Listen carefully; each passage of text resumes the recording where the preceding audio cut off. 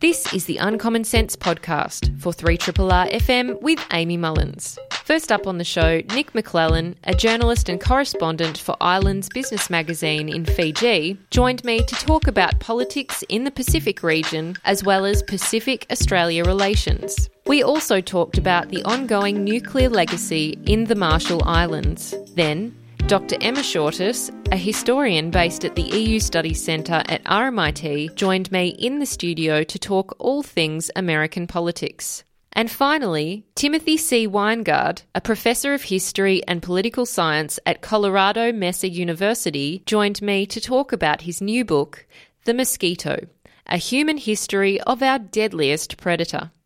I am absolutely delighted now to have back on the show Nic Maclellan, who is a journalist and a correspondent for Island's business magazine, which is a publication in Fiji.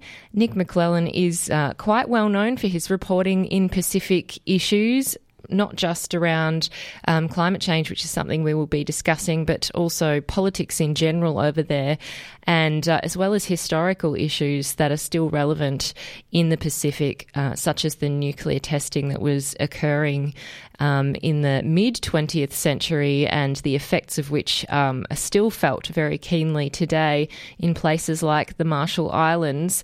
And we're going to be talking about all of those things and more today. So, I also should mention that Nic's book, the one that I discussed with him, it must have been over a year ago now, is Grappling with the Bomb, Britain's Pacific H-Bomb Tests. And I highly recommend that you read that if you're interested in this issue. And also you can listen back to our previous chats on our podcast. So without further ado, I welcome back to the show Nic Maclellan. Hi there, Nic. Good morning, Amy. How are you? Morning. I'm great, thanks. How are you? Great. Now, it's great to have you back, and I'm so pleased that we get your insights, given that you spend a great deal of your time actually in the Pacific region, working from Fiji mainly, I believe, but of course you do travel around and meet with various key people in the issues that you report on and also research. But let's get first of all to what is probably front of most people's minds when they hear about the Pacific issues, and that would be, I guess, Australia's poor form in terms of our neighbourly behaviour, which has really been lacking in, a number of years, I've got to say. But this year, certainly, things did come to the fore at the Pacific Islands Forum, which I believe you were actually at. So I just want to understand, first up, what was the response from the leaders from the Pacific regions and the nations that make up the Pacific to Australia's constant pushback, really, and watering down of the joint statement that they made around issues like climate change? Yes, as you say, I attended the Pacific Islands Forum this year as a reporter. That was held in Tuvalu, which is one of the smallest Pacific countries. It's a low-lying atoll nation, about 9 atolls, with a population of just 11,000 people. So they're very conscious of climate change because of not just future concerns, but immediate impacts, for example, on agricultural production, on water security, and so on. And so the annual leaders meeting of the forum, which brings together 18 countries, Australia, New Zealand, and 16 island countries, is a forum where the Pacific can really raise its concern with Australia. And there are a number of issues that divide Australia, even though the Morrison government is very much talking about a Pacific step-up, a greater engagement with the region. There are fundamental differences on climate change, and that was very evident this year in Tuvalu. The leaders retreat, where the leaders, prime ministers and presidents, go together into a room, just the leaders themselves, without a lot of officials and things. That retreat went on for 12 hours this year, which is much longer than normal. We were still hanging around at 9:30 at night waiting for them to come out. And one of the problems was that Scott Morrison was trying to push the Pacific to take up positions on climate change that, frankly, everyone else in the room, including New Zealand, Jacinda Ardern, Prime Minister Ardern, were opposed to. and the forum works on consensus. So trying to forge a consensus between the interests of small island developing states and the interests of Australia as one of the largest coal exporters in the world, one of the largest fossil fuel exporters in the world, it's obvious that forging that consensus is pretty hard work. Indeed. And what were some of the sticking points specifically that Australia was really pushing back on that everyone else was in agreement with? Look, I suppose quickly there are 5 key issues, and just to elaborate on, I think it's important to realise that, Australia is on the different sides to the Pacific in most of the global climate negotiations on key policies. One of the first ones is issues like climate science. In recent times, the Intergovernmental Panel on Climate Change, the global science body that looks at these issues, has put out a number of important reports. Last year on climate warming at 1.5 degrees, and this year a major report, special report on the oceans and the cryosphere, looking at the impact on the oceans from global warming. And all of these say that we need to be moving below 1.5 degrees of warming. That's above pre-industrial levels. Now, we're nowhere near that target. The current Paris Agreement on climate change has us pointing towards 3 degrees of warming. So we're heading in the wrong direction. But we've had government ministers in recent times fudge to say as to whether they believe in the science. David Littleproud, National Party member, who's currently the Minister for Water, for National Emergencies and Disasters, was interviewed earlier this year after the forum saying, quote, "I don't know if climate change is man-made. I haven't an opinion one way or the other, but I don't think it really matters." Well, the climate science really matters to our Pacific neighbours because they are really feeling current impacts and are very worried about future impacts. The second big difference, obviously, is coal. And as you mentioned, the Australian diplomats and the Prime Minister himself tried to scrub any reference to coal out of the Kainaki Declaration. That's the formal communique that came out of the forum about climate change. All of our Pacific neighbours are calling for a much more urgent and rapid transition on coal, on gas, on other fossil fuels towards renewable energy.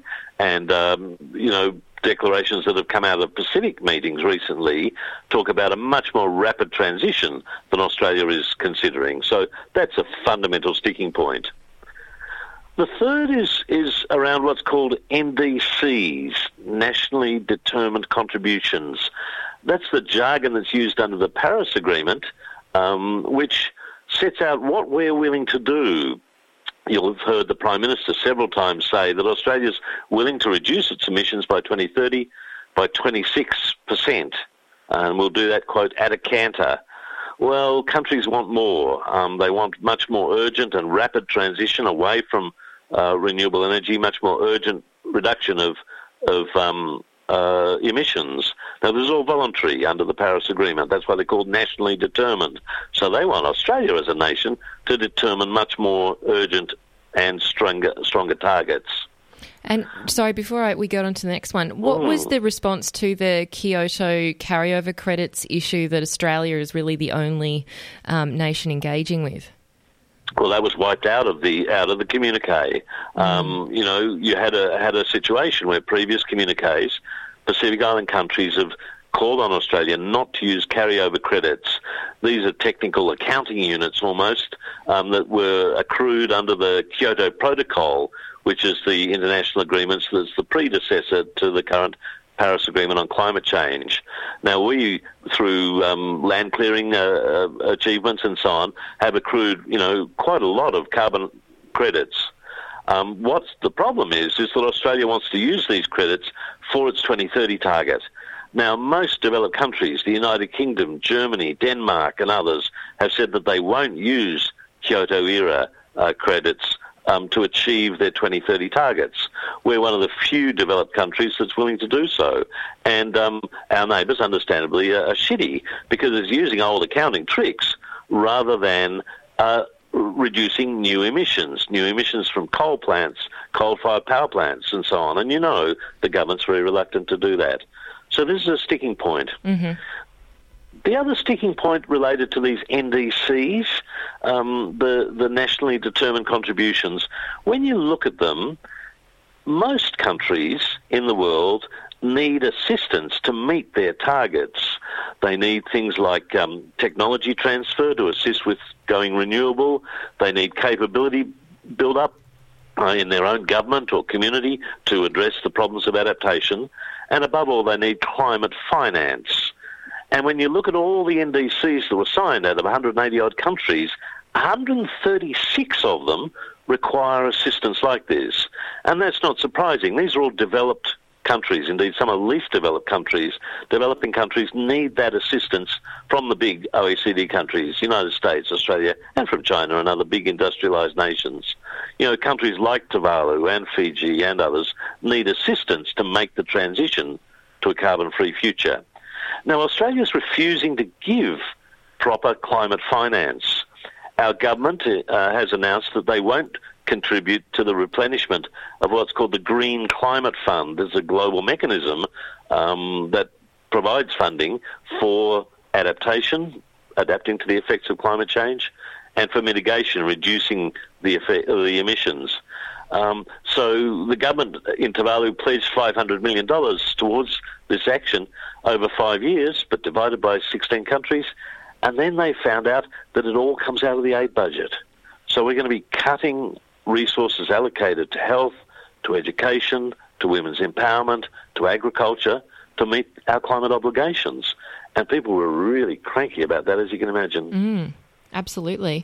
Certainly, I think there's been quite a lot of criticism in Australia and overseas around our supposed step-up policy in the Pacific and the $500 million climate change and oceans package.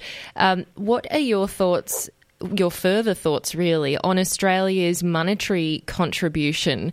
Because certainly we've been compared with China and I think Frank Bainimarama, who is the Fijian Prime Minister, made some remarks about Scott Morrison and certainly compared us with China. He said that really he was saying, I'm just trying to find it here, that it was quite insulting. He said, I gathered Scott Morrison was here only to make sure that the Australian policies were upheld by the Pacific Island nations, and suggested that China doesn't insult island countries or go down and tell the world that we've been given this money that we're giving this money to the Pacific Islands. They're not constantly throwing out their generosity in the Pacific's face.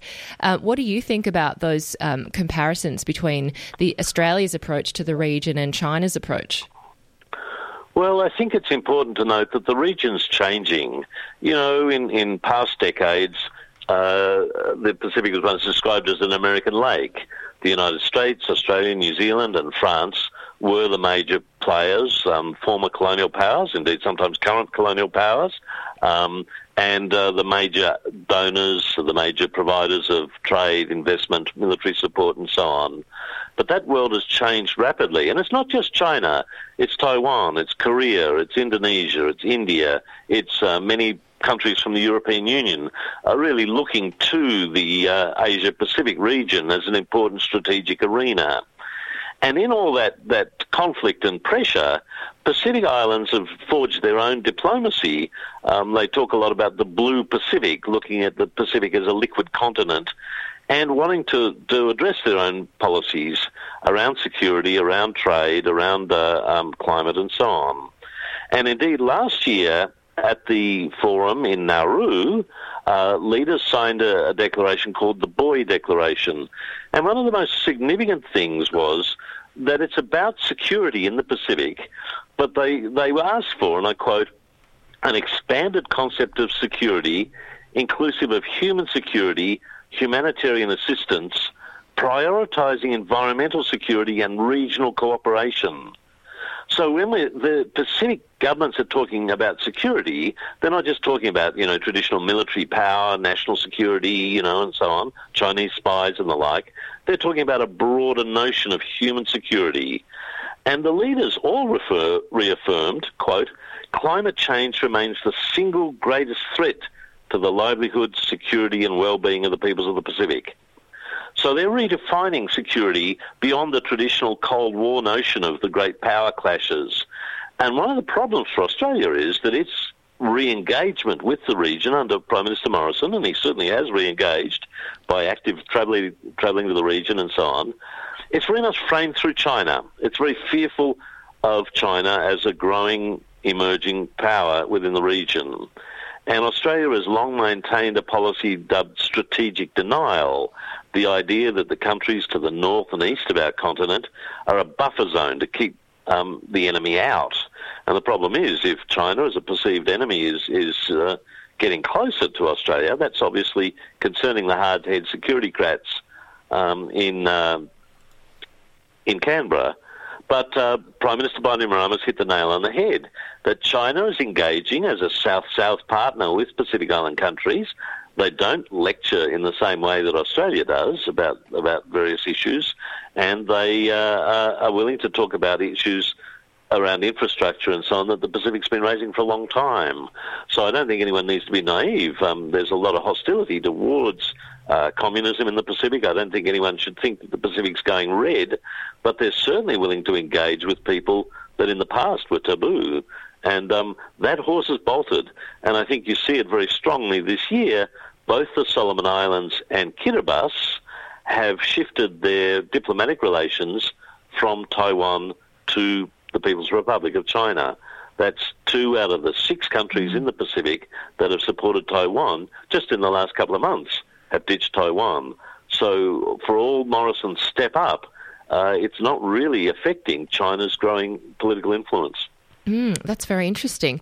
I think Victoria's Premier Daniel Andrews has been criticised for engaging with China on the Belt and Road initiative, which is their big infrastructure initiative. It's kind of a global engagement.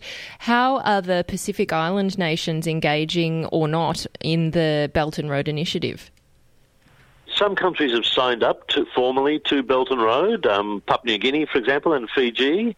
Others are more wary, and I think it's important to say that there's no one unified position on China in Pacific Island countries. There's a diversity of opinion. As I mentioned, 4 countries are still aligned with Taiwan, not the People's Republic. And even within countries, this was seen in the Solomons, where there was a big national debate about the pros and cons of engaging with China. And dare I say, this is not a Pacific problem. Every country in the world is having this discussion, including Australia. You know, we have a debate about China as a major economic partner, our largest export market, a major investor within Australia, purchasing everything from food to land to minerals and so on. But a security paranoia in Canberra about China, and our Pacific neighbours are grappling with that in the same way. Nonetheless, a number of countries, Fiji, Papua New Guinea, Samoa and others, are very involved in Belt and Road, particularly for infrastructure investment around ports, roads, public buildings and other infrastructure that has been lacking in many countries. You just mentioned there Papua New Guinea. I'm really interested in the current situation in West Papua, which you just wrote about for Inside Story, and how things are escalating over there. Because, of course, we know that West Papua has long had a range of, I guess, conflicts that bubbled up around being independent and separate from Indonesia. Where are we at the moment in West Papua? Well, Dutch New Guinea, as it was called in those days, as the western half of the island, used to be a colony of the Netherlands. Indonesia moved in the 1960s under a UN mandate, and then under a thing called the Act of Free Choice, which was not really freely chosen. About 1,000 people, 1,022 people, voted that Indonesia should be the administering power. And so Indonesia regards this as the provinces of Papua and West Papua. There is a strong nationalist movement that dates back to the Second World War, and particularly the 1960s, that believes it should be an independent country. And Indonesia has maintained its rule there since the late 1960s by armed force.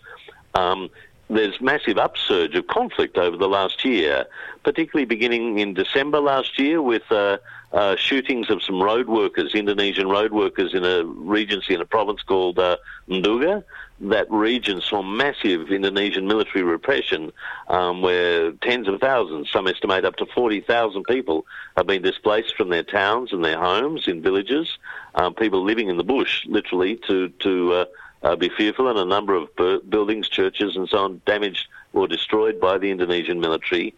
That was then exacerbated later in the year in August when some Papuan students studying in Indonesia, in Surabaya, were entered into a clash with neighbouring Indonesians and Javanese.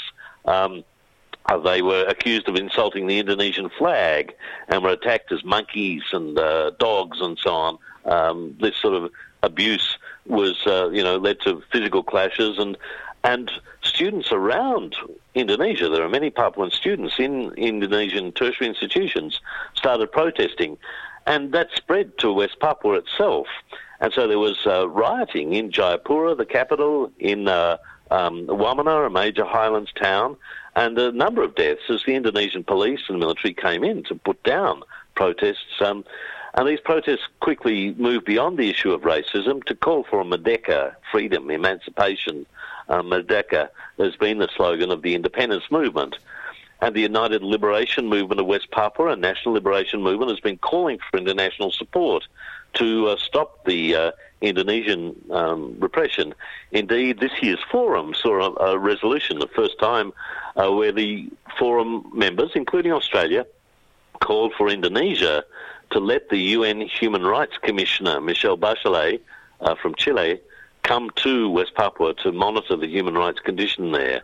The Indonesians invited her a long time ago, but keep delaying the trip. And that's been a major concern, that there's not proper monitoring by the United Nations or other international independent human rights bodies about what's going on the ground. So this is interesting.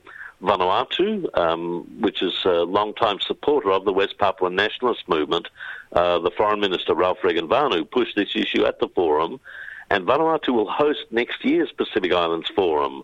It's Vanuatu's 40th anniversary of independence, and they'll be the forum host in 2020. So this issue of West Papua will be very high on the agenda of the Pacific Islands Forum in coming months. Now, interestingly, I was surprised to see that apparently 16,000 additional Indonesian troops have been deployed to West Papua. I mean, what does that do to the situation over there when you bring in that such a significant or additional military force? Well, it exacerbates conflicts that exist on the ground. The indigenous Melanesian population, the West Papuan population, is slowly becoming a minority in its own land. Going back to the days of the dictator Suharto, there's been transmigration of people, particularly from Java and Sulawesi, other major islands in Indonesia. And so there's quite a significant non-Papuan population living there. And there's a lot of social tension. Having the military and police ramping up its presence can, frankly, militarise existing social tensions. It's notable, though, that Indonesian President Jokowi, having just been re-elected to power, has just made a trip this week to West Papua. He's seeking to present a sort of more human face to the Indonesian military. He's proposing a range of development activities, not just the Papuan provinces, but also Maluku and other eastern provinces of Indonesia have always been the least developed in terms of infrastructure. They've got the poorest health and education records of all Indonesian provinces. So this is Jokowi coming to say, we want to provide development. The problem is the sort of mega projects that they're proposing for the Indonesian government, and often with military involvement, is stealing and alienating indigenous land. And like most Melanesian populations, like most Pacific populations, land is really culturally very important. It's got a spiritual as well as economic function. And so while Indonesia claims to be building big projects around rice production or palm oil, this has often involved the alienation of customary land, and that generates new conflict, which are then put down by the military. So the cycle repeats itself It's a recipe for disaster as long as Indonesia and indeed Australia and Papua New Guinea are reluctant to talk about the fundamental issue, which is the right to self-determination for the people of West Papua. And as we can see from all of this, really, the colonial influence is still there, and it certainly is affecting a number of nations in the Pacific. One other nation I can think of is New Caledonia, who in November 2018 had a referendum on their potential independence from France. You, I know, were over there reporting on that issue for a number of months, and I was really surprised, but also really it's quite interested and excited, I guess, to see that there'll be another referendum presumably because the vote was 43% in favour of independence, which is pretty substantial and I guess a very close outcome. What was it like over in New Caledonia, and what were the discussions on the ground from the people of New Caledonia in terms of the arguments for and against becoming independent from France? Well, it's really, as you say, it's a really interesting time. Last year I spent 6 weeks in the lead-up to the referendum. This referendum came at the end of a 20-year transition under a deal called the Namur Accord, which was signed in 1998. During that time, Paris has passed powers to the local government in New Caledonia, but the issue of the referendum was whether the country wanted to be fully sovereign and independent, so to take control of defence, of police and the courts, of currency, and of most aspects of foreign policy. The polling suggested that there would be limited support for independence, that early polls suggested 15, 20%, finally about 30-odd%. The polling was suggesting that the independence movement, which has been campaigning particularly since the 80s for the right to independence, would not do so well. But as you say, the final result was 43% in favour. So while majority of people voted to stay within the French Republic, that 43% figure really shocked the French government and local conservative anti-independence politicians. I was at the French High Commission watching the count on the night of the vote, and as the count mounted beyond 20, 25, 30, 35%, people's faces were falling further and further. 43% has given enormous hope to the independence movement, which has got its basis of support in the indigenous Kanak population. Although there are some non-Kanaks who vote for independence, it was overwhelmingly the indigenous people who called for independence. I interviewed the head of the FLNKS, the Kanak National Liberation Front, which is the main coalition of independence parties, a guy called Daniel Goa, and he said, and it's a very important statement, we lost on the numbers, but for us it was a great victory. And I think that's really crucial. If only 30% of people had voted in favour of independence, there would have been enormous pressure on the independence movement basically to give up, to take a deal of some sort of autonomy within the French Republic, but not full sovereign independence. They feel now that there's hope for reaching 50 and beyond. And one of the unique things about the Namur Accord is it allows up to 3 referenda, not one, to determine the political status of the country. So if the first vote was no, as it was in November, it's possible for a third of the Congress to call for a second referendum. And just 2 weeks ago at a meeting in Paris, all political parties and the French government agreed that a second referendum should be held at the beginning of September next year.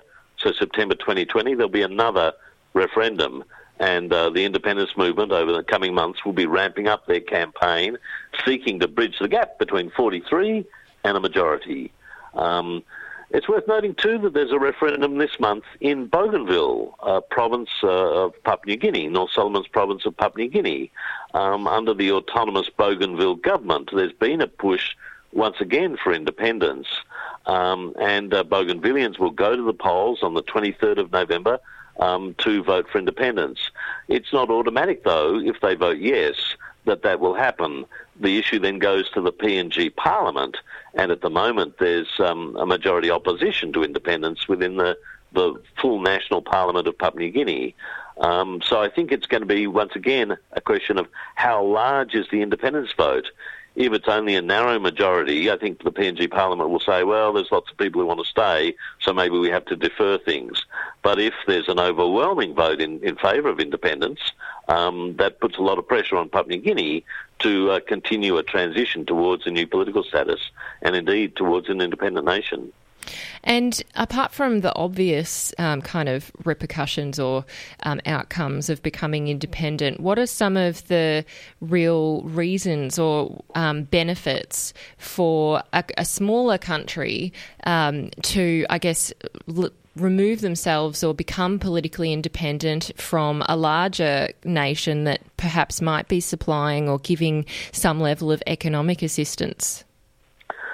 At one level, it's often about cultural identity, national identity, people's feeling that they are, a nation in themselves, and we see this all around the world, in Scotland, in Catalonia, in a number of places, people feeling that although they're part of a broader nation, a broader federation sometimes, that they have their own national identity, cultural identity, and their own way of doing things. And that's very strong both in Bougainville, in New Caledonia, and in West Papua. There are potential dangers because, for example, France provides an awful lot of funding to New Caledonia, and one of the things during the referendum campaign last year was many people concerned that if France was to turn off the financial taps, that would affect the quality of health services, of education, the provision of pensions, because France provides an awful lot of money, much of it's boomerang aid that goes back to benefit France rather than the locals. But New Caledonia is a very wealthy country by Pacific standards. In contrast, Bougainville is quite poor, and Papua New Guinea hasn't put the same resources into Bougainville that we've seen in New Caledonia. The other crucial question, though, is control of natural resources. One of the features of all three cases, West Papua, Bougainville, New Caledonia, is the issue of mining and resource exploitation. There's a major mine at Freeport in the Grasberg Mountains of West Papua. The Panguna mine in Bougainville was at the heart of the war in Bougainville during the 1990s that saw up to 20,000 people dead. And New Caledonia's got nickel. Indeed, it's got about a quarter of the world's nickel reserves. That's a massive resource that, if they controlled that resource, would give them leverage to negotiate with other countries. And at the moment, the administering power, the colonial power, takes the majority of benefits from these resource projects. So that's a key issue.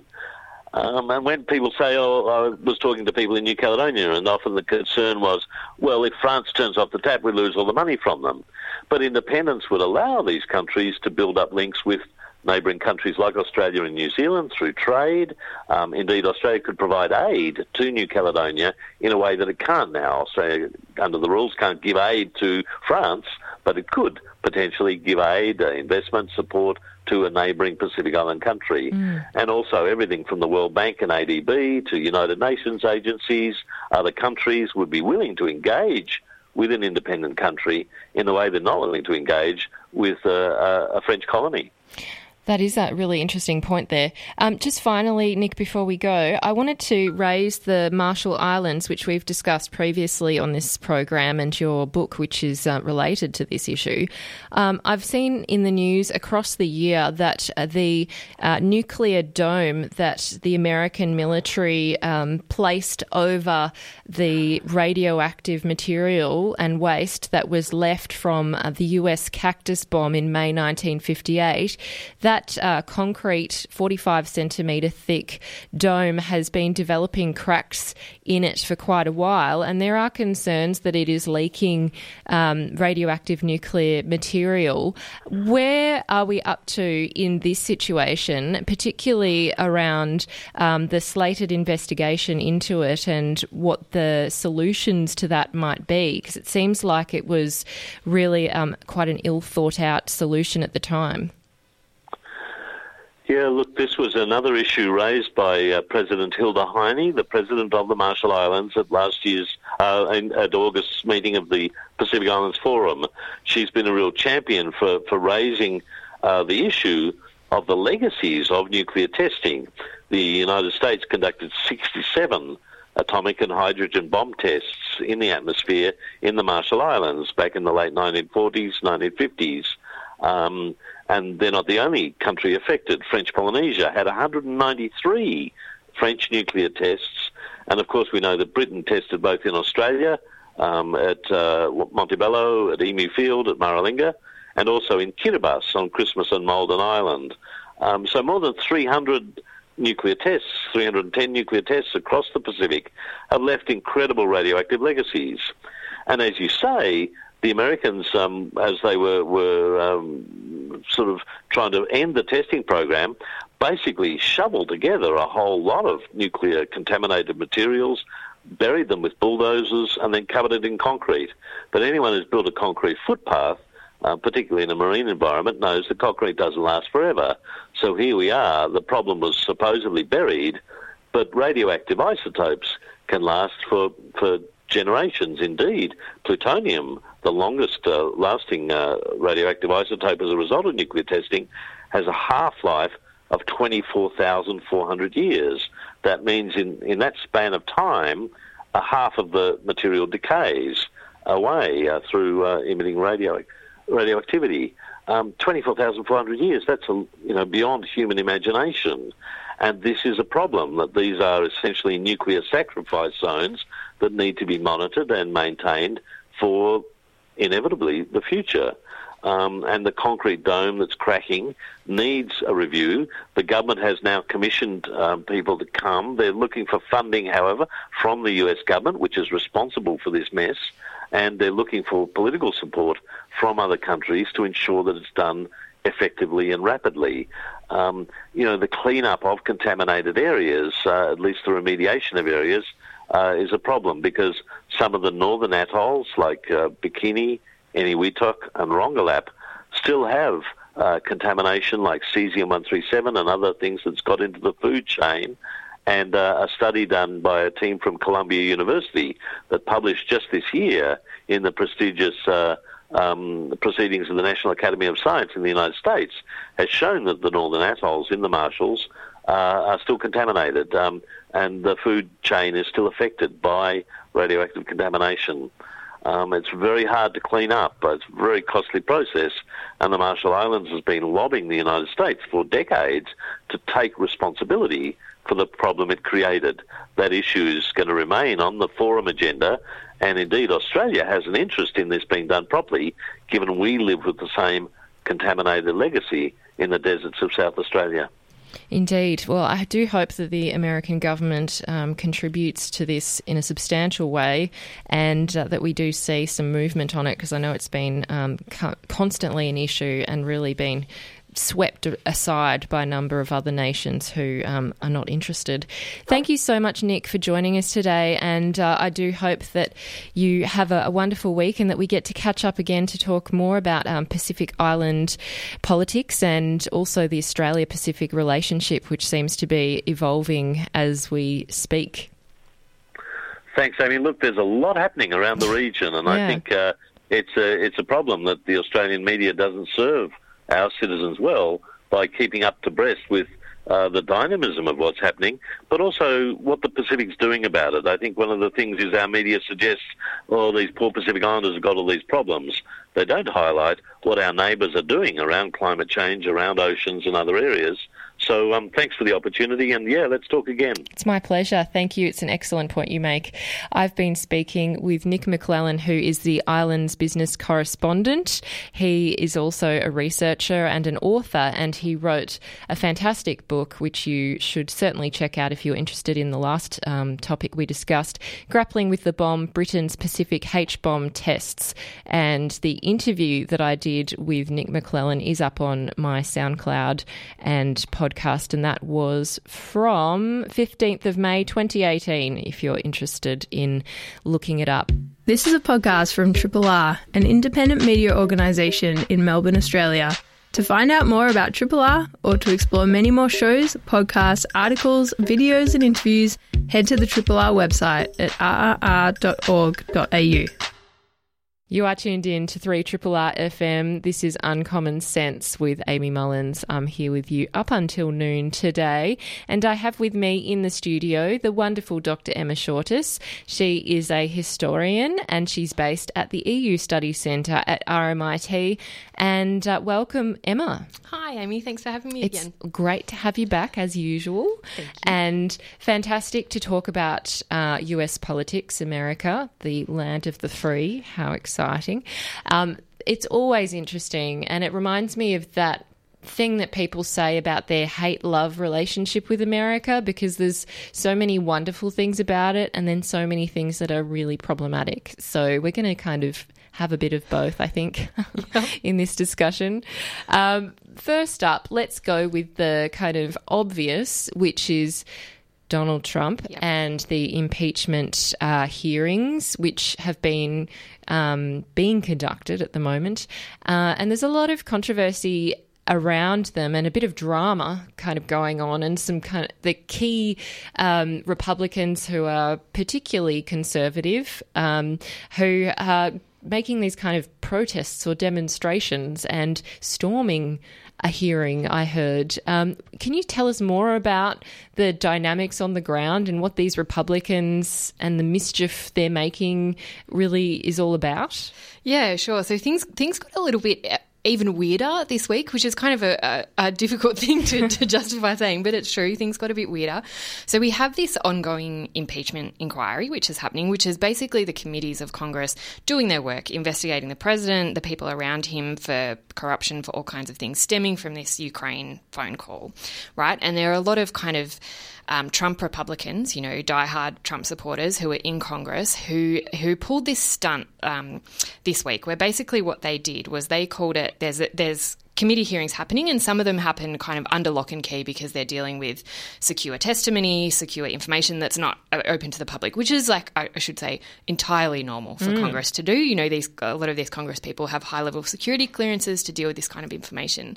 And so what these Republicans did was they said they stormed, I'm using air quotes, they stormed this congressional committee because they said it was being closed to the public and they weren't allowed on it. Right, which is not at all true, because there are something like 40 Republicans on these committees. They're bipartisan committees, and Republicans are allowed in them. They have access to the information.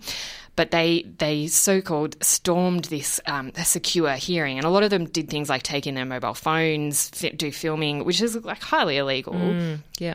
Disrupted this hearing for a number of hours, stopped somebody from testifying for a couple of hours, and then it sort of ended with a bit of a fizz. Like, apparently they kind of went in and sat around and took some photos and videos and had pizza. and then what on earth? Yeah, now I understand really your strange. weird comment. That is just ridiculous. And and then it kind of the committee hearings went on, but got a lot of attention. And it's sort of, I guess it's sort of easy to dismiss, you know, laughing about them having pizza, because it is so weird and kind of didn't really have an impact. But because it was all about kind of the optics of it, I suppose, you know, showing to the base that Republicans are supporting Trump and also creating this false narrative around the impeachment proceedings being illegitimate, which they absolutely are not. They're totally constitutionally sound.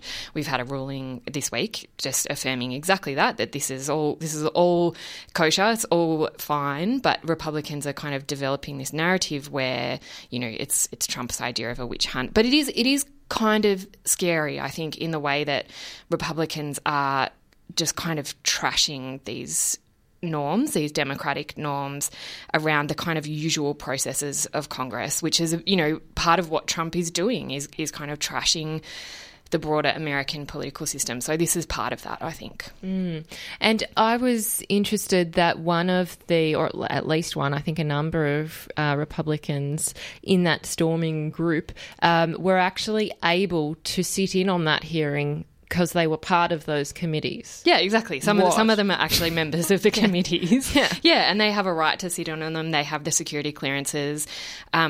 But, you know, again, this is just part of the kind of misinformation that they're generating, and quite happy to do that kind of just bald-faced lying. It's weird. Yeah. Speaking of bald-faced lies, I was wondering if you could fact-check something for Sure. me, Emma. I heard I wasn't at the Trump rally, but I saw a video of a Trump rally where Donald Trump was saying, we're building walls. We've built a wall in, Mexico. We're also building a wall in Colorado.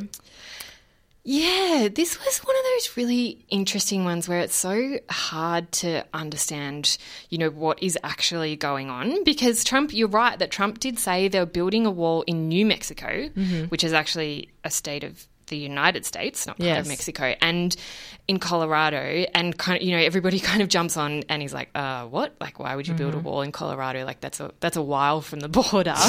Yeah.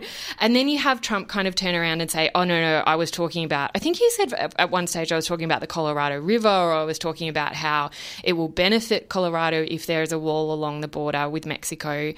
And it is really hard to tell if this is kind of Trump riffing and saying something just kind of totally incorrect because actually his geography is just fundamentally bad, or he doesn't know his own country. Exactly. Or if he is doing this kind of, just kidding around, this kind of wink, wink, nudge, nudge, and kind of baiting people. And I think, I'll be perfectly honest, like, often I can't tell with Trump if he's just kind of throwing meat to the base and enraging the libs, which is one of the things that he likes to do, or if he genuinely just thought Colorado was at the border. Like, I don't know. We may never know. It was interesting here that he clarified on Twitter. Well, I don't think it's really much of a clarification, but it was in brackets, kiddingly, close bracket. We're building a wall in Colorado. That's a quote. Then in brackets, then stated, we're not building a wall in Kansas, but they get the benefit of the wall we're building on the border, in bracket, referred to people in the very packed auditorium from Colorado and Kansas getting the benefit of the border wall. Now, that is a literal tweet from Donald Trump. That makes like zero sense. Yeah, not many of them do. Hey, the kiddingly at the start is an interesting one as well. Is that like a stage direction that he's giving himself? Or it's almost like reading a play. Yeah, it is very strange. But I think it's also kind of part of his bigger shtick where it's this kind of narrative that the alt-right uses, right? So he'll say something that on the face of it is a total lie or is ridiculous, and people will fact check him and he'll go, oh yeah, of course, I was just joking. It's a bit like when he said after the Charlottesville murder, there are very fine people on both sides. And people kind of come out and attack him and he says, that's not what I meant. Of course, that's not what I meant. How dare you misconstrue my words? But we know, and research tells us, that the alt-right responds to that kind of language in a kind of wink-wink, nudgy-nudgy kind of way. So they say, we know the president is just saying that to reassure the mainstream, but we know that actually he's on our side. He's on the side of white supremacy and the alt-right. So it actually kind of feeds into this, broader development and broader strengthening of the alt-right that Trump is a really big part of. This is a kind of tried and true technique. So while, when we're talking about the geography of Colorado, it doesn't necessarily have that impact, it's kind of part of this much broader pattern, I think. Well, speaking of alt-right and figures and kind of dog whistles, Steve Bannon's kind of popped out of his little hidey hole and did a little interview on Sunday and was talking about the impeachment proceedings and said that the House Speaker Nancy Pelosi is, quote, winning the battle to impeach Trump. And he's promoting a podcast called The War Room Impeachment, and says that we have to get organised. It almost sounds like he's decided that Trump isn't doing a good enough job of defending himself, so he's going to ride in on his horse. Yeah, which is very much kind of Bannon's way of operating. He's claimed credit basically for the entire 2016 election for building up Trump, for the rise of Trump. So that is, that's Bannon doing what Bannon does, I think, with his massive ego and taking credit for things. But it's also, again, it's part of this, it's part of this broader narrative around impeachment and how it's Democrats unable to reconcile themselves to losing the 2016 election, and the only way they can see to defeat Trump is by kind of illegally kicking him out of office, right? Or this is part of their efforts to steal the 2020 election. So this is Bannon, I think, kind of rallying the base in that sense, especially in the face of polling that is suggesting that impeachment proceedings are becoming more and more acceptable to the wider public, and more people are actually in favour of impeachment removing the president from office. So this is kind of Bannon, I think, doing what he does. And, he and his supporters are getting help from Facebook. We know Facebook have just put Breitbart, which is the media organisation that Bannon founded and that had a huge role in bringing Trump to prominence and in rallying his support base. They're a news source now on Facebook. So it's pretty scary what we're dealing with. And also that kind of language, you just said Bannon's podcast is called The War Room. We're seeing lots of, what ostensibly are outliers in the American political landscape talking about, if the president is removed from office, we're talking about civil war. And without wanting to kind of I wouldn't want to dismiss that, because this is the kind of narrative that is developing around impeachment and around Trump, a narrative of violence and around stealing elections and returning to a time of civil war, which is pretty scary. It certainly is. And Trump isn't really hesitating to try and use impeachment to his advantage, sending out emails to his supporter base asking for more funds in order to fight impeachment. He's trying to rally his fellow Republican politicians behind him to say we need to be united, which is also quite interesting. I am interested in, is it acting White House Chief of Staff Mick Mulvaney, who got in this little flurry of issues because the media essentially thought, and I agree, that he said or admitted to Trump agreeing there was a quid pro quo, like that he essentially verified this conversation between the Ukraine president and Trump was a quid pro quo, which is a Latin term. Then there was this fallout, and he's saying, "Oh no, I didn't say that," even though there's literally video of him saying it, and it's not that kind of under question unless he really was poor at articulating his views. Which is, I guess, possible. It is possible, certainly. It's not, it's happened before with other chief of staff and media people in the White House. But what were your thoughts on that incident, and how people thought that was another example of someone really verifying what is already in a phone call transcript and what many whistleblowers have already stated, having been part of that call, or at least hearing that call, thinking there literally was a clear quid pro quo agreement? Yeah, look, I think you're absolutely right. Mulvaney, in a press conference, essentially said there was a quid pro quo. Trump said to the Ukrainian president, "You do this for me, I'll do this for you." That was essentially what it was, that, the US with withholding military aid on which Ukraine is almost totally reliant. And Trump has basically said to them, "I'll give you this aid, I'll release this aid if you investigate the Bidens," which is really it's basically clear-cut that is completely illegal. It's not like the kind of Russia investigation where there's obviously illegal behaviour and corrupt behaviour going on, but, it takes 448 pages to kind of explain it in any detail, and even then it's kind of not clear.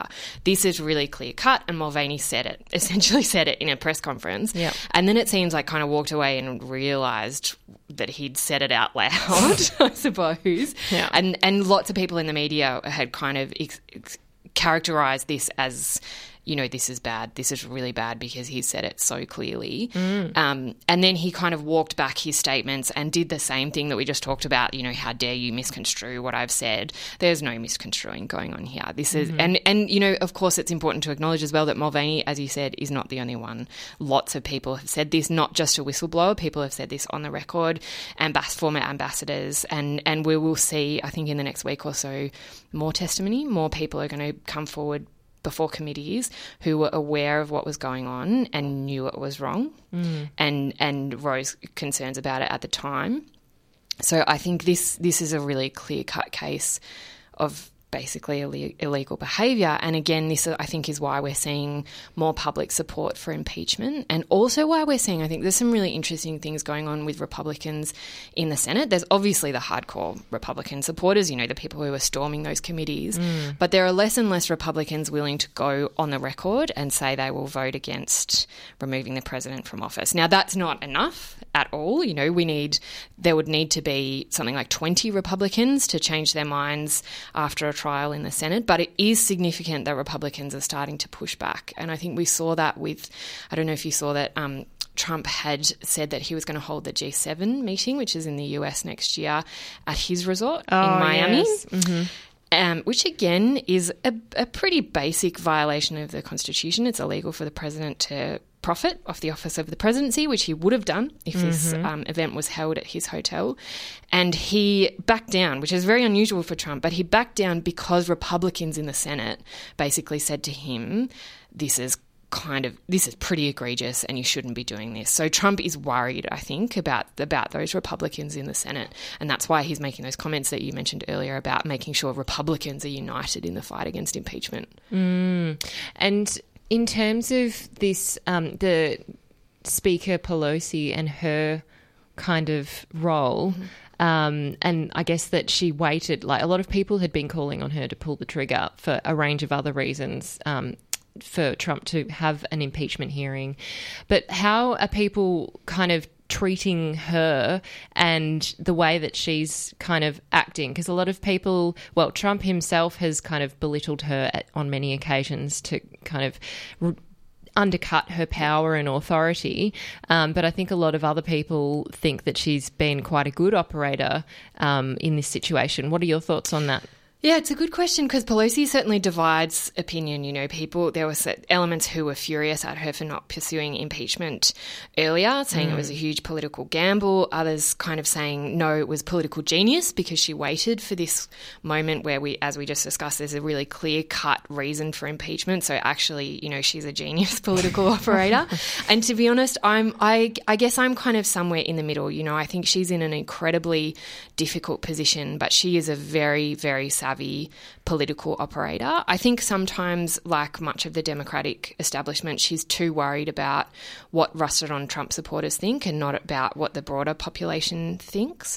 And, you know, as a historian as well, I think some of the arguments that she made against pursuing impeachment proceedings were kind of taking, like, for want of a better phrase, the wrong lessons from history. So a lot of the arguments around impeachment were that it's extremely unpopular and you shouldn't pursue it. You should focus on elections. And a lesson from that looks at Clinton. So when Clinton faced impeachment proceedings, his popularity actually rose significantly, and by the time he left office, of course, he wasn't removed from office, so he was impeached by the House, but then the Senate acquitted him. And by the time he left office, he actually had some of his highest approval ratings ever, and actually some of the highest approval ratings a president had ever had. And so the lesson drawn from that is don't pursue impeachment because it serves a sitting president well. You know, as a historian, I would say, actually, it's a little bit more complicated than that. You know, this is very different circumstances. You know, Clinton was being pursued for very different reasons than Trump. And also the counter-argument is to that, of course, that Democrats went on to lose the 2000 presidential election. You know, the sitting party lost that election with quite severe consequences. So, you know, I think there's an awful lot going on here, and Pelosi does become the figure of a lot of ire.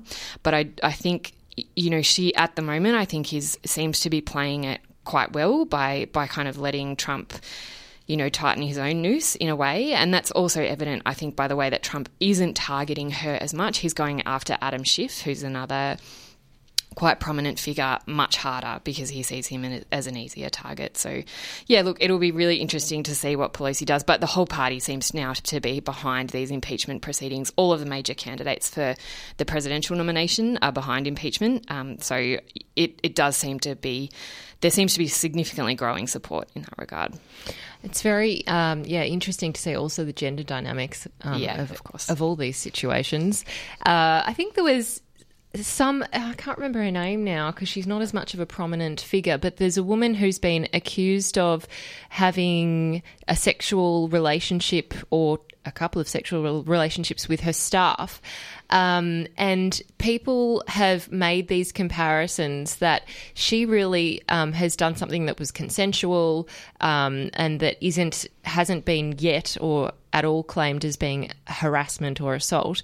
And yet the president has been accused of sexual assault and harassment through allegations at least 24 times.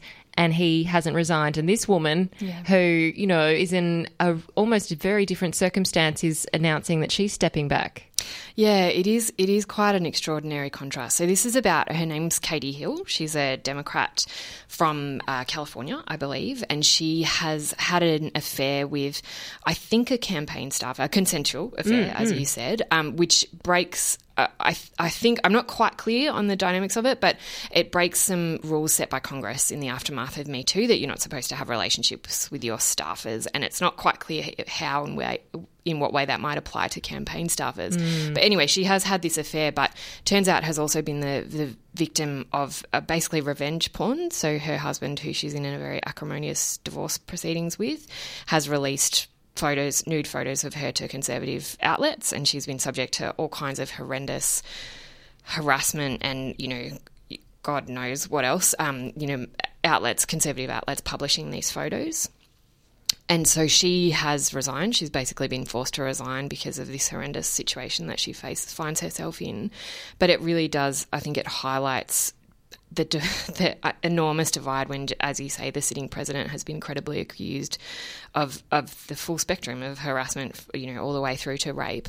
There's a new book out quite recently with more accusations, more credible accusations that has basically completely flown under the radar. You know, the New York Times now questions whether to even bother reporting on this stuff, which is just kind of extraordinary. It is amazing. And it also shows the kind of political divide as well, you know, that when this happens to Democrats, and it has, you know, Al Franken, who was a very prominent Democrat, was credibly accused of sexual harassment and left, you know, was resigned or was kind of forced out, as he absolutely should have been, where, you know, I guess the kind of one side of politics is held to a much higher standard than another. And you know, to be honest, I don't know how to grapple with it. You know, how do you deal with this when the president has been accused by it's now something like 40 plus women of this kind of behaviour, and there are no consequences, none whatsoever. And this young woman has had her career completely ruined for a consensual affair, and because she's the victim of revenge porn. You know, it's gross. It is, yeah, it's so wrong.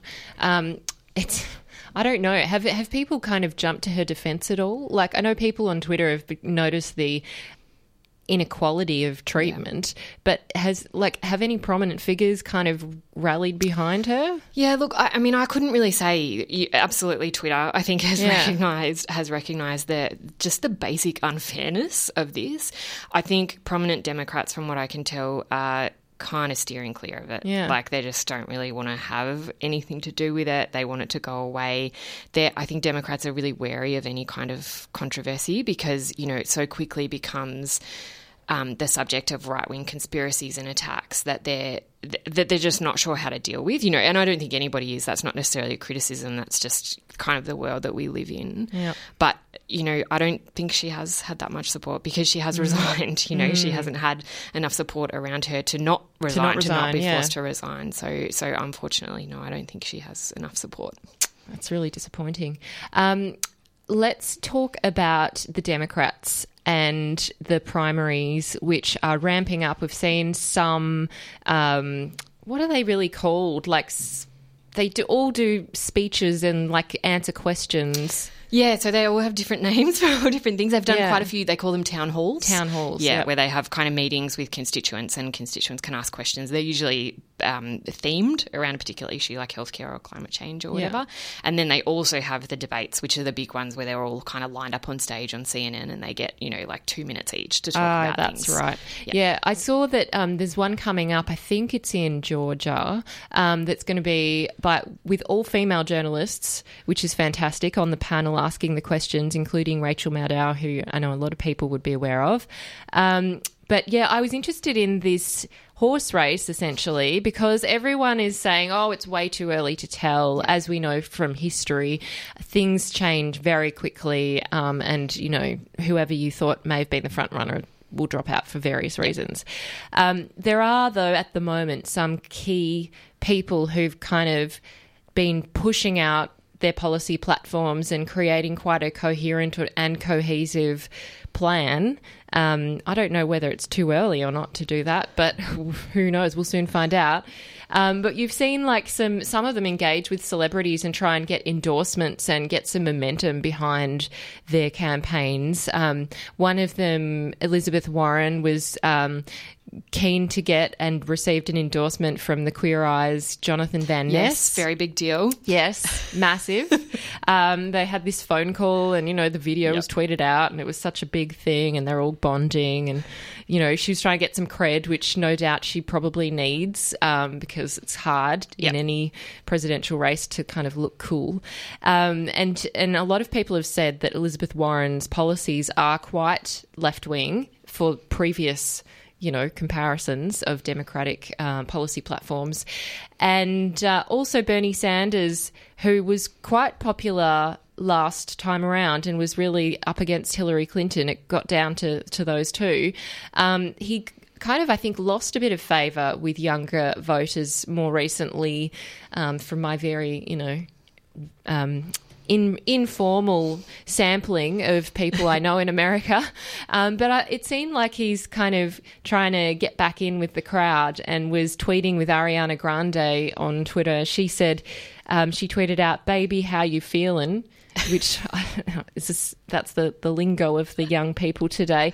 And he tweeted over her, as a comment, "Ready to fight for Medicare for all," which is, I don't know if that's cool or just like a dad thing to do. But he then since has, talked about legalising marijuana, which I know would be quite popular with a number of people in America.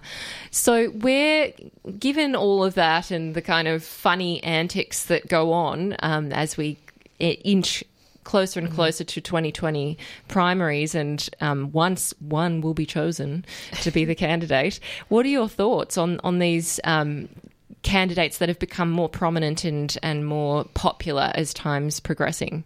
Yeah, look, I mean, I'll be completely honest. A couple of months ago, I would have kind of been very surprised at how well Elizabeth Warren is doing, and also that Sanders has managed to kind of stay in the race for this long, because he was enormously popular last time around. But I kind of, like a lot of people, I thought he had a very minor heart attack a couple of weeks ago, and I kind of thought, well, that's probably it. Because we do have this narrative about how old the candidates are and that, all of the leading candidates are 70 plus and whether we should be concerned about that. Even though Trump is over 70. Exactly right. And it's interesting how that kind of narrative plays out on a gender basis as well, as we've kind of alluded to. But I think, look, Sanders is, he has maintained a significant amount of momentum. I think it's really significant that the squad, the kind of young millennial Democrats, endorsed him at a rally not long ago in New York. AOC endorsed him in front of something like 20,000 people, and so that brings a lot of young people on board. But I think what's kind of interesting this time around, you mentioned Sanders and Clinton, is there's quite a different dynamic now going on between the leading candidates, where Sanders and Elizabeth Warren, who do have quite different in terms of some of their policy stances. I think sometimes people think they're the same. They're not. Sanders is a bit more radical.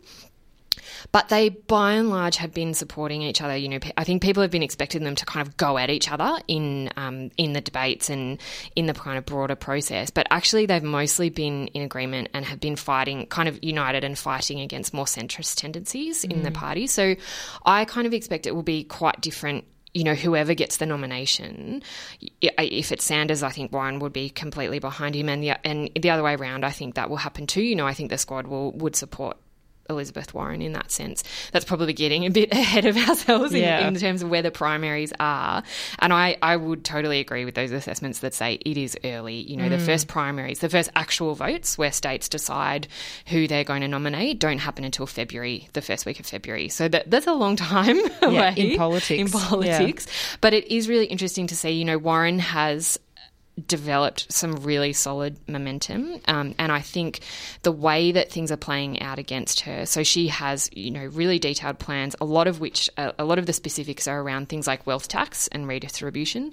And she's getting a lot of pushback from, we've had Wall Street Democrats come out and say, well, if you nominate Warren, then we're voting for Trump because she's going to destroy us. That plays really well for her, I think, at the moment, because at the moment she needs to play to the Democratic base. I think that's what we don't always understand from here, that actually these nominees don't need to appeal to everyone in the United States. They don't yet necessarily, depending on what strategy they choose, they don't need to appeal to Trump voters or Republican voters. This is about Democrats. This is about getting Democrats out to vote in the primaries. So I think both Warren and Sanders are doing quite good work there. There's also Joe Biden, of course, who most people have written off because he has stumbled badly. And it is, I'm really sceptical. We see new polls coming out all the time about who's the most popular candidate.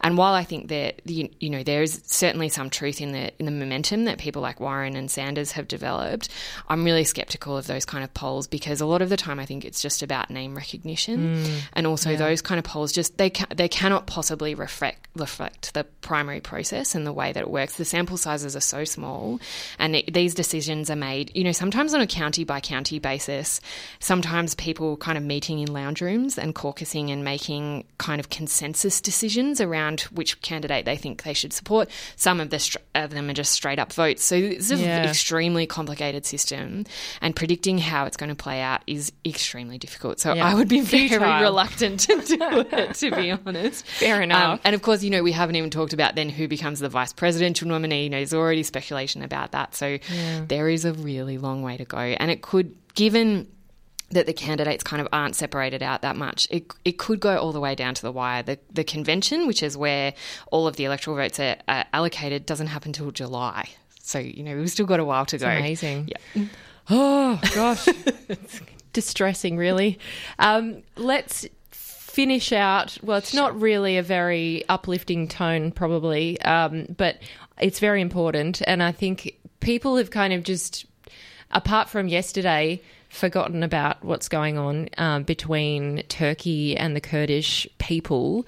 It certainly was, front of mind a couple of weeks ago, but it's since dropped off a little bit. And so I'm interested in talking about particularly the American troops who, when Trump essentially said, we're not going to get involved and Turkey can go ahead and reclaim that, border area and, go in there against the Kurdish fighters, a lot of American troops were absolutely, and veterans, not just current serving troops, were shocked, appalled and deeply ashamed to be American at that point because they essentially had fought side by side beside the Kurds against Islamic State. What we then saw, interestingly, was that Trump imposed these kind of economic sanctions for about 9 days and then lifted them and has since claimed this great, special victory about obtaining some sense of peace and resolution, which almost sounds like the media kind of went, oh, yeah, okay, we don't need to worry about that conflict anymore. But clearly we do. It's not like it went away. It's still an issue, and certainly one of the other issues which Trump commented on very funnily was this idea of the prisons over there that the Kurdish fighters were closely guarding, as were American military personnel. Trump said, they're all under secure lock and key and not to worry, we haven't, lost all the prisoners. And but then he said and qualified, but some of them escaped, but not all of them, so don't worry, it's all fine. What do you make of America's involvement in that? Because this isn't new that Trump wanted to withdraw troops from the Middle East because he just thought, we've been there, let's move on. So that's not new. But certainly the way he's approached this particular conflict and situation is very much to Turkey and Russia's advantage. Yeah, it absolutely is. I think you're absolutely right. So this is, I think, straight out of the Trump playbook. So Trump has made this just unilateral decision to withdraw from this region, as you say, and to withdraw American support for the Kurds. And as you said, that, Americans had been fighting side by side with the Kurds for a significant amount of time, and this was regarded as really important in the region. Trump makes this snap decision without consulting anybody, and then everybody scrambles to kind of deal with what it is he's done and try and understand his motivations, if he has any, who knows.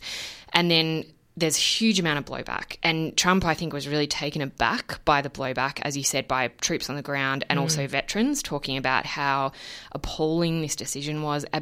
But also, really staunch, rusted-on Trump supporters like Lindsey Graham in the Senate, who said this was the worst decision the president had ever made, right? That is a big deal for them to say that. Trump, I think, was surprised by that. And so then we have this scramble that you described of sanctions, and I will totally destroy Turkey's economy if they do the thing that I've essentially given them the green light to do. Yeah. Which they did. We had the Vice President, Mike Pence, fly to Turkey and have negotiations after Trump had released probably the weirdest letter from a president that has ever been written to the Turkish President Erdogan that said, don't be a fool. History will see you as a devil. Also, I will call you later. Honestly, it was one of the weirdest things I've ever read. And so then we have this kind of weird diplomatic scramble, the announcement of a so-called ceasefire or a pause, and then Turkey still does what it wants, and we kind of pretend like everything's okay, and then, as you say, the news cycle moves on. It's absolutely a foreign policy disaster, but I think some of the things that Trump has said point to the way, he thinks his base doesn't really care. So he's made a few comments like, there's a lot of sand over there, let them fight over the sand, which is such a deeply racist thing to say, but it plays to the base because it does play into that argument about the US getting involved in tribal wars where the people are ungrateful for our support, which obviously is horrible, but this is how I think it is characterized. But then I think it is also really interesting because Trump, as you kind of alluded to, did campaign on this idea about the US being in endless wars, which certainly has some cred, the US getting involved in these absolute quagmires, making things significantly worse, and then not being able to extract itself in any way. So that has traction for a reason because there is some truth to it. But then for Trump to turn around and say this is part of us ending endless wars is just patently ridiculous because it's a very small number of troops. And when Trump and his base and the broader American public are talking about endless wars, they're not talking about the fight against IS. They're talking about Iraq and Afghanistan, which Trump is not making changes to. And he's also simultaneously sending more troops to places like Saudi Arabia. So this is an absolute foreign policy disaster. But I think, we shouldn't get carried away. I've seen some coverage that kind of says, this could be the unravelling of Trump, this could be the undoing of him. Foreign policy is generally, there are absolutely exceptions, but generally isolated from domestic politics. Yep. And I don't think Lindsey Graham saying these things about the worst possible decision means that he's going to turn around and stop supporting Trump. No. So we shouldn't conflate those two issues.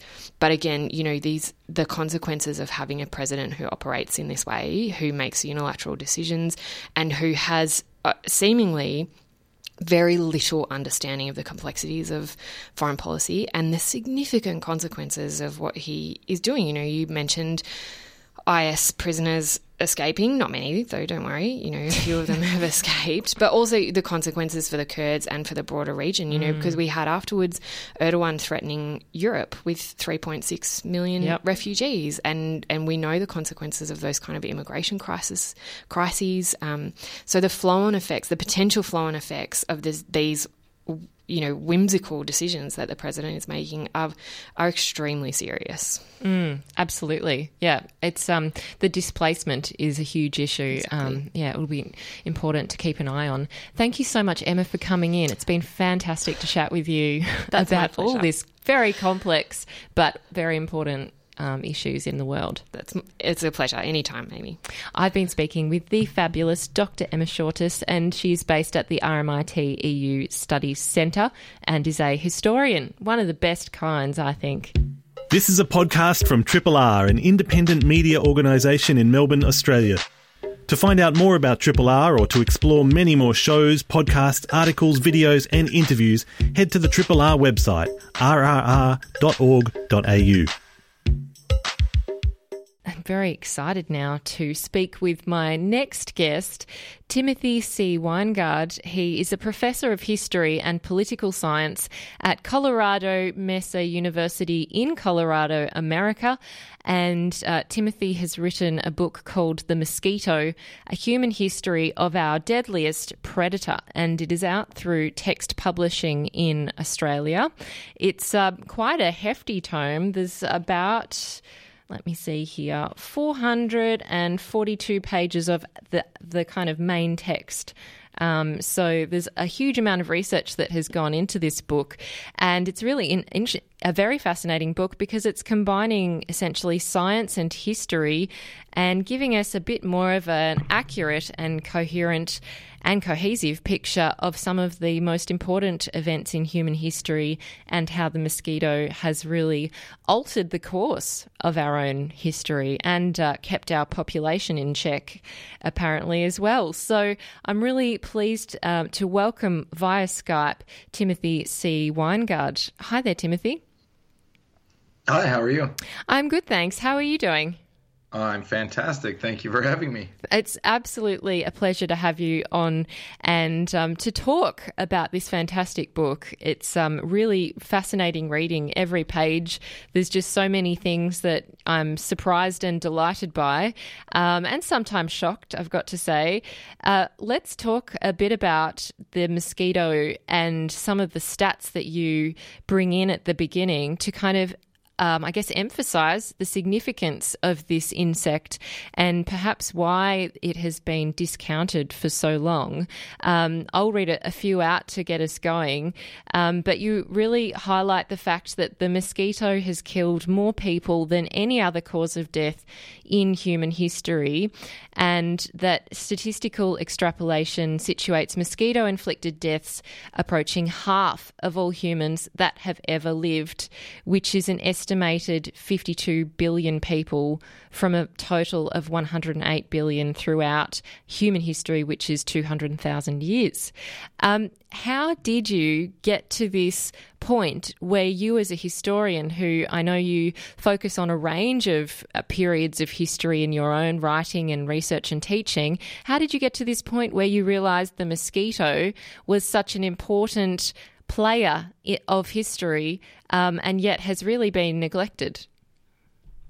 Well, I think for some of my other books dealing with indigenous peoples globally, I've written quite a few books dealing with indigenous peoples all over the world, including Australia.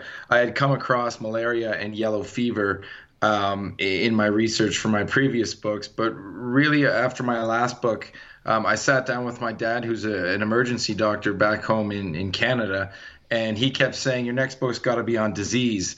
So I started down the rabbit hole, kind of putting some puzzle pieces together, and just kept coming across, specific terms throughout history relating to malaria, which has been the scourge of humanity across our relatively brief existence. And the more research I did, the more puzzle pieces I put on the table, and this very clear picture started to emerge of just how much this tiny little animal has impacted and shaped and steered the course of human history since day one, and even our hominid ancestral evolution in Africa and as far back as the dinosaurs. So it was just astounding once I went further down the rabbit hole in some of these statistics, obviously, that come from various sources, and they are estimates, but and I was just shocked. And so I had a wonderful time digging into all the research over 2.5, 3 years, and then writing for another 1.5, 2 years. So it was quite the journey and quite the wild ride, and I was surprised, just as you said in the introduction, with some of the things I found in my research about this pesky little bug sticking her nose literally everywhere in human history. And we'll get to some of those examples in a moment. I was surprised that at the beginning of the book you highlight that there are actually a few places in the world where mosquitoes do not exist, or they don't live there, and some of them are probably the coldest, like Antarctica and Iceland, but there are also a handful of French Polynesian micro islands that apparently do not have the pleasure of mosquito habitation. Why do you think that is, that mosquitoes aren't in some of those places in the world?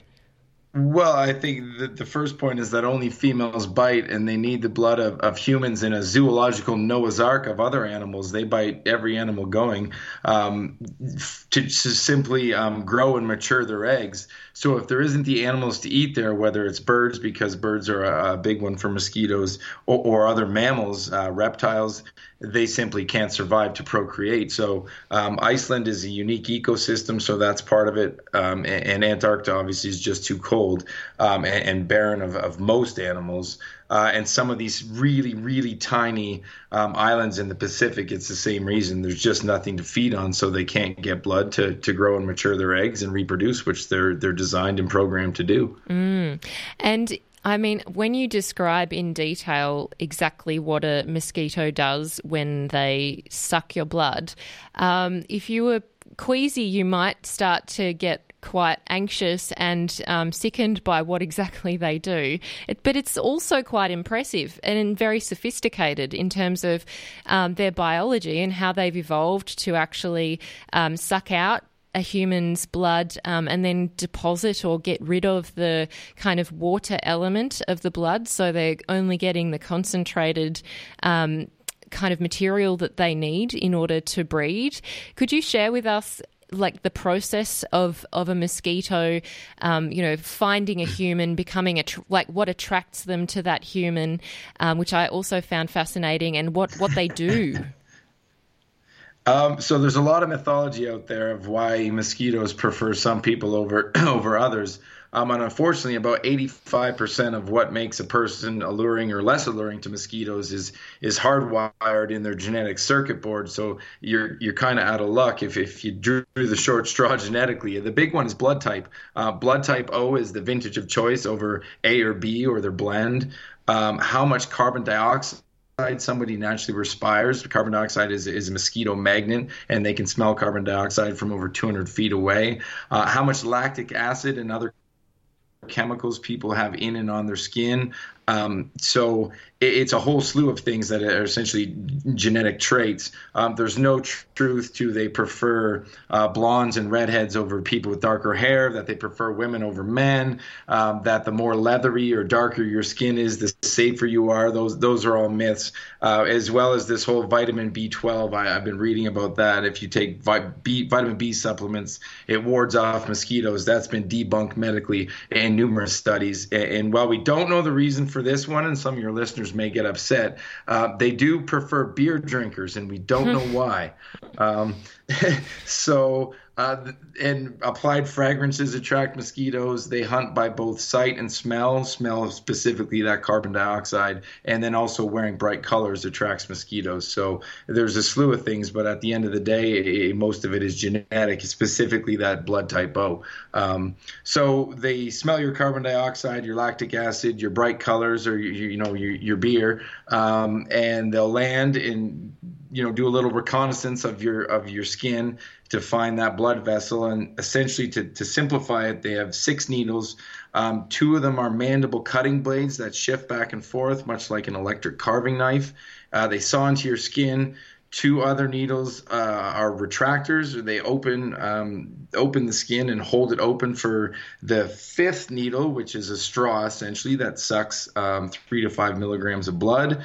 All the while, the 6th needle goes in, which pumps in saliva, which contains an anticoagulant and a little bit of an analgesic, so you don't feel her biting, and to prevent the blood from clotting at that puncture site. And this is the tube, that 6th tube, that saliva tube, that also delivers the pathogens into humans and a ton of other animals.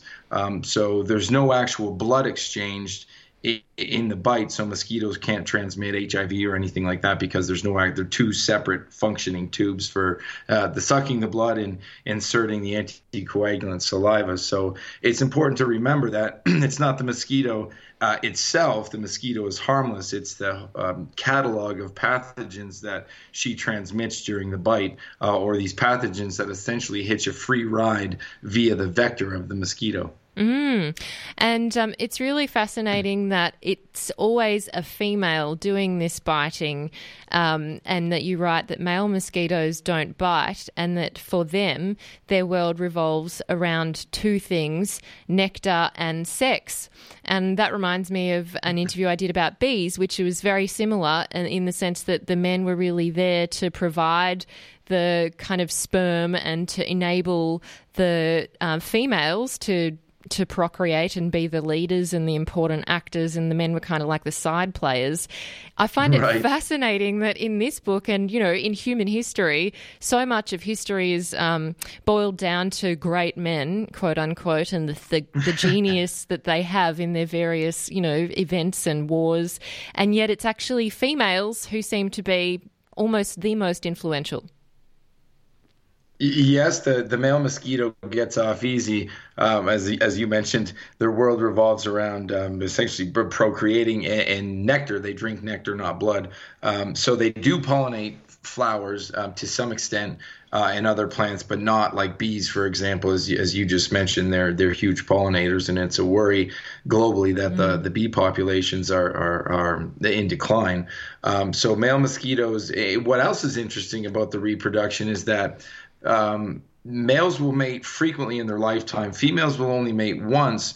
Essentially, they mate once and they store the sperm and deliver it piecemeal for each separate birthing of eggs. It's actually quite another marvelous evolutionary adaptation of the mosquito itself. So the animal itself is fascinating, and her influence on history and defeating many great men, as you mentioned, from time immemorial is quite fascinating. And there's a slew of examples, obviously, and a catalog of examples in the book, chronologically from the dinosaurs all the way to present day. Yes, and just to kind of close out our discussion on procreation and breeding, it's interesting to note that a lot of people here might associate mosquitoes with rivers or, big pools of water. However, you really show that you don't need much water at all to be able, or for a female mosquito to be able to lay her eggs and for them to flourish and mature. It depends on the species of mosquito. There's roughly 3,500, give or take, species of mosquitoes on the planet. And it's also important to keep in mind as we go further in the story that very few of these mosquito species are vectors for disease. It's a handful of certain species that transmit or vector these diseases or these pathogens. But no, some mosquitoes prefer salt water, some fresh water, some brackish water, some don't care at all. And they definitely don't need much. It can be a tiny little pool in a backyard toy, a Tonka truck, or a used tire, or a crushed beer can. They certainly don't need a lot. And as I said, the females are just programmed to procreate and carry on their species, and they are seemingly very good at it. And in terms of evolution, that's something that you focus on and how different species have evolved. One of the examples that you give is the Blitz air raids in London in 1940 and 41, where Germans bombed London, and there were a population of Culex mosquitoes who were confined to the air raid tunnel shelters in the underground tube, which I'm sure many people who visited are familiar with. What was the significance of that kind of adaptation that this kind of breed or population of mosquitoes undertook? Well, they were trapped, so they came down into the tube and the air raid shelters with the hardy London civilians during the Blitz and the Nazi bombing. And they learned to feed on rats and mice very quickly instead of birds and humans above ground. And within 50 years, they adapted into a completely different species than their above ground parents. And actually, they're unable to breed with each other. So it's an evolutionary marvel just how quickly this happened. And the director of the British Entomology Society joked that in another 50 years, each separate line in the tube will have its own Culex mosquito populations and new species. But it just shows how quickly they can adapt and evolve to survive, which is one of the reasons we've had such a hard time defeating the mosquitoes, specifically the malaria-carrying Anopheles mosquitoes. They adapt so quickly to insecticides and other frontline weapons that we throw their way, and seemingly have always been able to circumvent our best methods of extermination to survive. And as I keep saying, just like any other species, including ourselves, they want to survive just as much as we do, so they adapt. And we see humans in our early evolution adapting to what must have been cataclysmic rates of malaria in Africa with genetic or hereditary genetic shields, such as sickle cell and thalassemia, Duffy anti-negativity, to circumvent malaria. So it's been a give and take battle for as long as human beings have been on this planet. Indeed, and malaria is, a very, very significant portion of this history of the mosquito. And as you write, malaria is the unsurpassed scourge of humankind, and that almost 300 million people at the moment are unlucky enough annually to contract malaria from the Anopheles mosquito. And it's kind of scary to think that although there have been some really great gains in treatment for malaria and prevention, that we're still battling with this on such a large scale. Malaria, the mosquito transmits various pathogens. So filariasis, often referred to as elephantitis, but that's not even correct. It's elephantiasis, which is a worm transmitted by the mosquito that causes the engorgement of the limbs and genitals. And 120 million people a year still contract filariasis from the filarial worm. So a canine heartworm in dogs is caused by mosquitoes.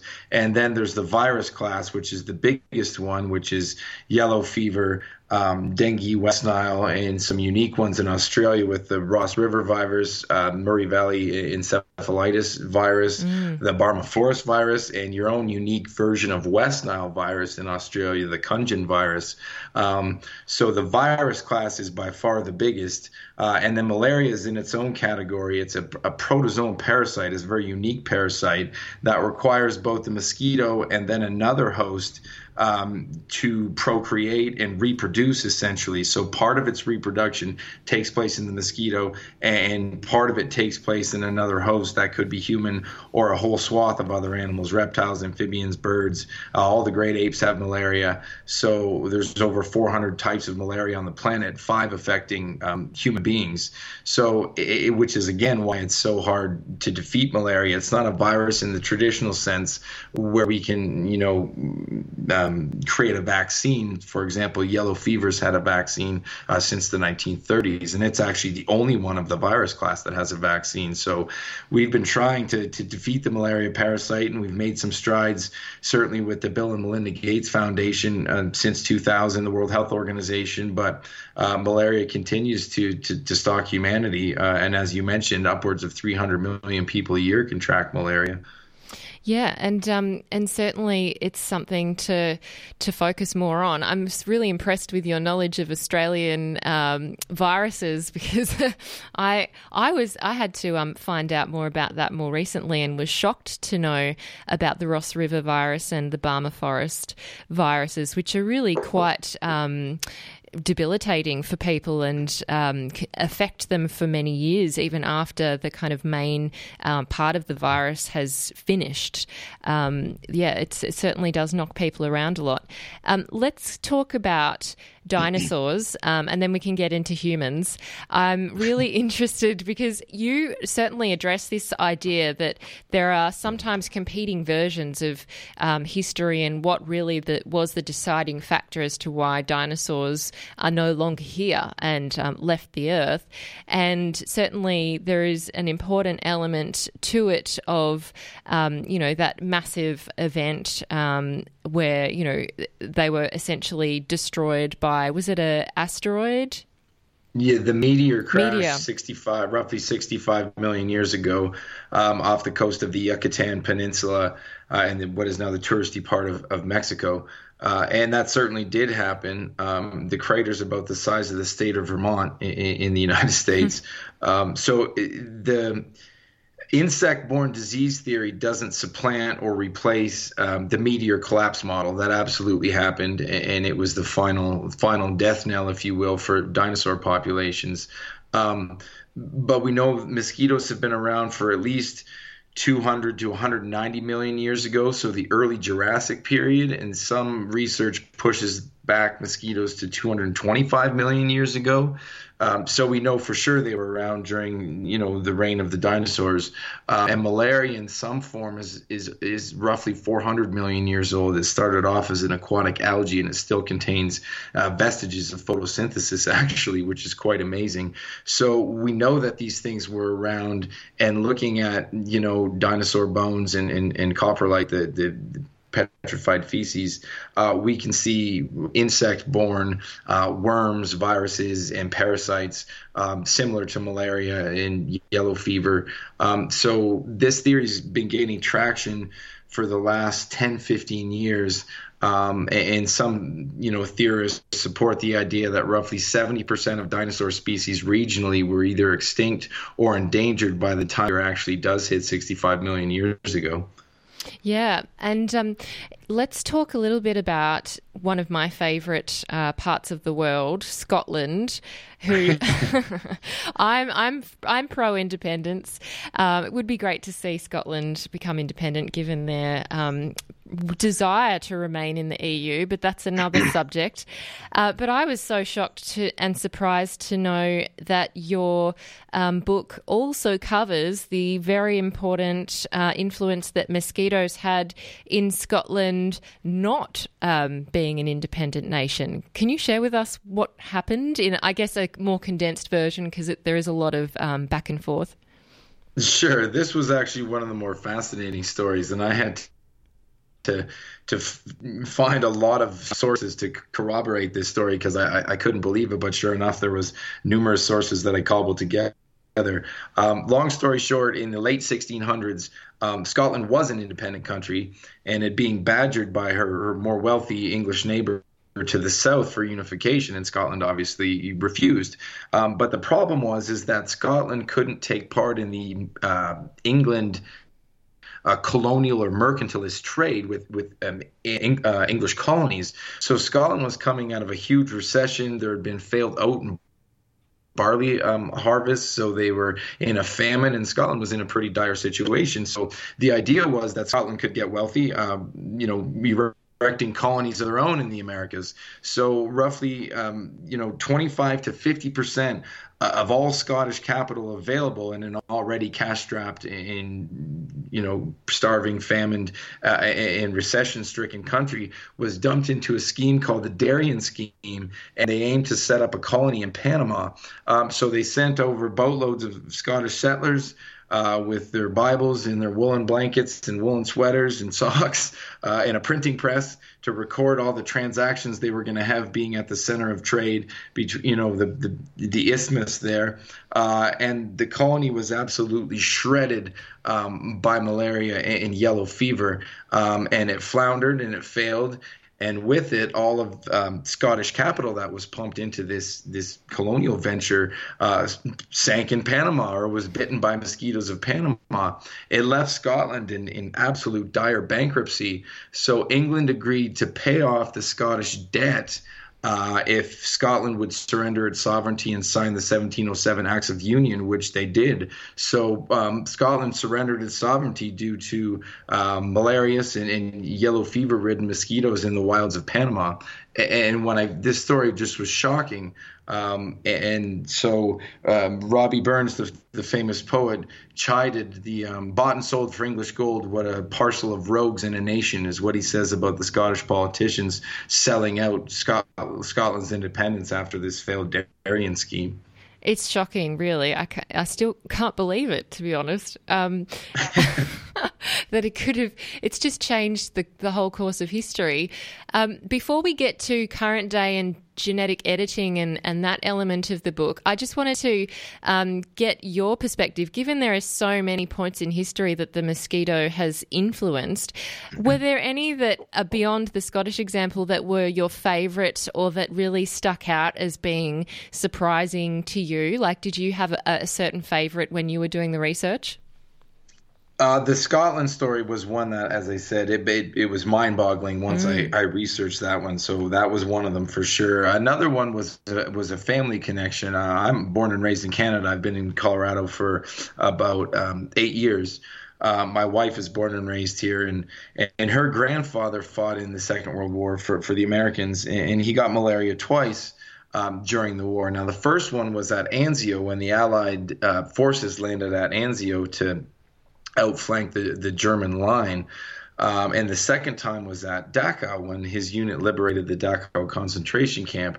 And Rex died, her grandpa Rex died a year ago, but before he died, I got to tell him how he contracted malaria. And he had no idea. He knew he had had malaria twice, but didn't understand how he could have gotten malaria at Anzio and again in southern Germany and near Munich with Dachau. So long story short, the Pontine marshes surrounding Rome, 310 square miles of marshes have safeguarded essentially Rome to allow for the creation of the Roman Empire from foreign invasion, whether that be the Carthaginians, the Visigoths, the Huns, the Vandals, the Gauls. Mussolini actually drained the Pontine marshes successfully prior to the Second World War and cut malaria rates in Italy by over 90%. So when the Allies were planning to land at Anzio, the Nazis purposefully reflooded the Pontine marshes to rejuvenate malarious mosquitoes as a premeditated act of biological warfare. And it worked. And my wife's grandfather, Rex, contracted malaria at Anzio as a result of this Nazi premeditated biological warfare using mosquitoes, which was an astounding story. And then he got malaria again at Dachau, and Dachau was the head of the Nazi tropical medicine program, so they were doing horrific experiments on Jewish inmates and prisoners, Jewish prisoners there. With malaria and yellow fever and other experimental, medications. And so when his unit liberated Dachau, he was bitten by one of these experimental mosquitoes and got malaria for the second time. And he had no idea how this happened until I told him personally in the spring of 2017, essentially what I just told you and your audience. And it was kind of amazing to lift the curtain or pull the curtain back for not only Rex, but for his wife and my wife and her entire family of how this all happened. And he was 96 years old, and he was sitting in his, armchair drinking his scotch after dinner when I told him this story. And he looked at me with this kind of stoic grin and just looked at me and said, "Tim, that makes sense." Well, it's it's bad and horrible, but it's almost like what you would class as evil genius to be doing something which now is utilised all the time in terms of biological warfare and was still kind of in its early stages in World War II. It's shocking to discover that that's what they were doing. Yes, it was certainly shocking, and then to have that family connection made it even more real. And certainly in the book, using Rex's narrative for the Second World War helps kind of put a personal face to that story and the story of the horrific experiments at Dachau on the Jewish prisoners. So that was something that I found fascinating. And again, being able to kind of share with Rex and his whole family how this all happened, and he died about a year later at 97. So that was interesting, and certainly I think a little bit rewarding for himself and his larger family as well. Yeah, indeed, because you would often think, well, perhaps I'm just really unlucky if you weren't aware of what the cause might have been to have hit it twice. Right, and there was... Unfortunately, the reflooding of the Pontine marshes as an act of biological warfare backfired in a way too, because the Germans also contracted malaria at Anzio as well. So it wasn't just the Allies, but it was also intended by Hitler to be punishment for the Italian civilians who had just switched sides in the war as well. And he wanted to punish them with malaria, and he makes this quite clear, to punish the Italian civilians for by any means necessary. Gosh, I'm glad that we've since moved slightly from that period of history, but it is still, as you shared just there, it's still recent, and there are people who are alive who were still involved in World War II. So it is great to have that human connection. Let's talk about current day and genome editing and sequencing, this is only a fairly recent event that we were able to sequence the human genome and other plant genomes. And I was really fascinated about this idea and did a little bit of research after to see what the scientific community was saying about it. With this idea of CRISPR, CRISPR, and the fact that perhaps given mosquitoes have been so damaging to human society, some people have proposed a range of solutions, one of which would be to just wipe out mosquitoes, and another of which would be to change the mosquito's genetic makeup so that it doesn't pass on these types of pathogens. And of course, you say the latter option would be preferred by a number of people. But I'm interested in this idea of what the mosquito offers the ecosystem and how vital or not it is, and what your thoughts are on this kind of proposal in a bit of a Brave New World scenario. Yeah, I need to start with the fact, going back to what I mentioned earlier, which is an important point, is that of the 3,500 mosquito species, give or take, on the planet, there's only a handful, relatively speaking, of those 3,500 that are capable of vectoring or transmitting disease. So it's important to note that nobody is promoting the eradication of all mosquitoes from the face of the planet. Thank God. That's not what anybody's promoting. So we need to be very clear. It would be targeting very specific species of the Anopheles mosquitoes that transmit malaria, and the Aedes mosquitoes that transmit a swath of those viruses that I talked about, and then the Culex mosquito as well, certain species. So it's not a wholesale eradication of mosquitoes.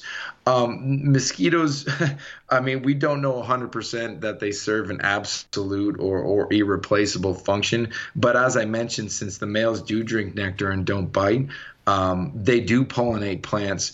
And I actually got an email from the president of the American Orchid Association after he had read my book, saying that if we wiped out mosquitoes, certain orchids are only pollinated by mosquitoes, so that we'd lose a handful of orchid species as well. Wow. And he was very adamant that we shouldn't do that, being a lover of the flowers. So they do serve as a food source for other animals. So, for example, certain fish, specifically trout, salmon, eat the eggs that float on the top of the water, or the little caterpillars that the eggs hatch into that skim along the top of the water.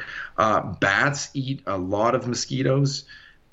So bats are actually a very, very important part of the ecosystem, and they're also getting a kind of a bad rap lately, pardon the slang, but bats gorge themselves on mosquitoes. So where you see thriving bat populations, you also see lower mosquito populations. So they do serve a function, and I don't have an opinion on this, but obviously they've been humanity's most deadliest predator across our existence, so they may control or act as a Malthusian check against uncontrolled human population growth. Now, I'm not going to pick sides on that one, but that's certainly an argument that's been put forth. So with the CRISPR gene editing technology that came out in 2012 out of Berkeley with a woman named Dr. Jennifer Doudna, it's absolutely fascinating. And Jurassic Park, if you will, is real.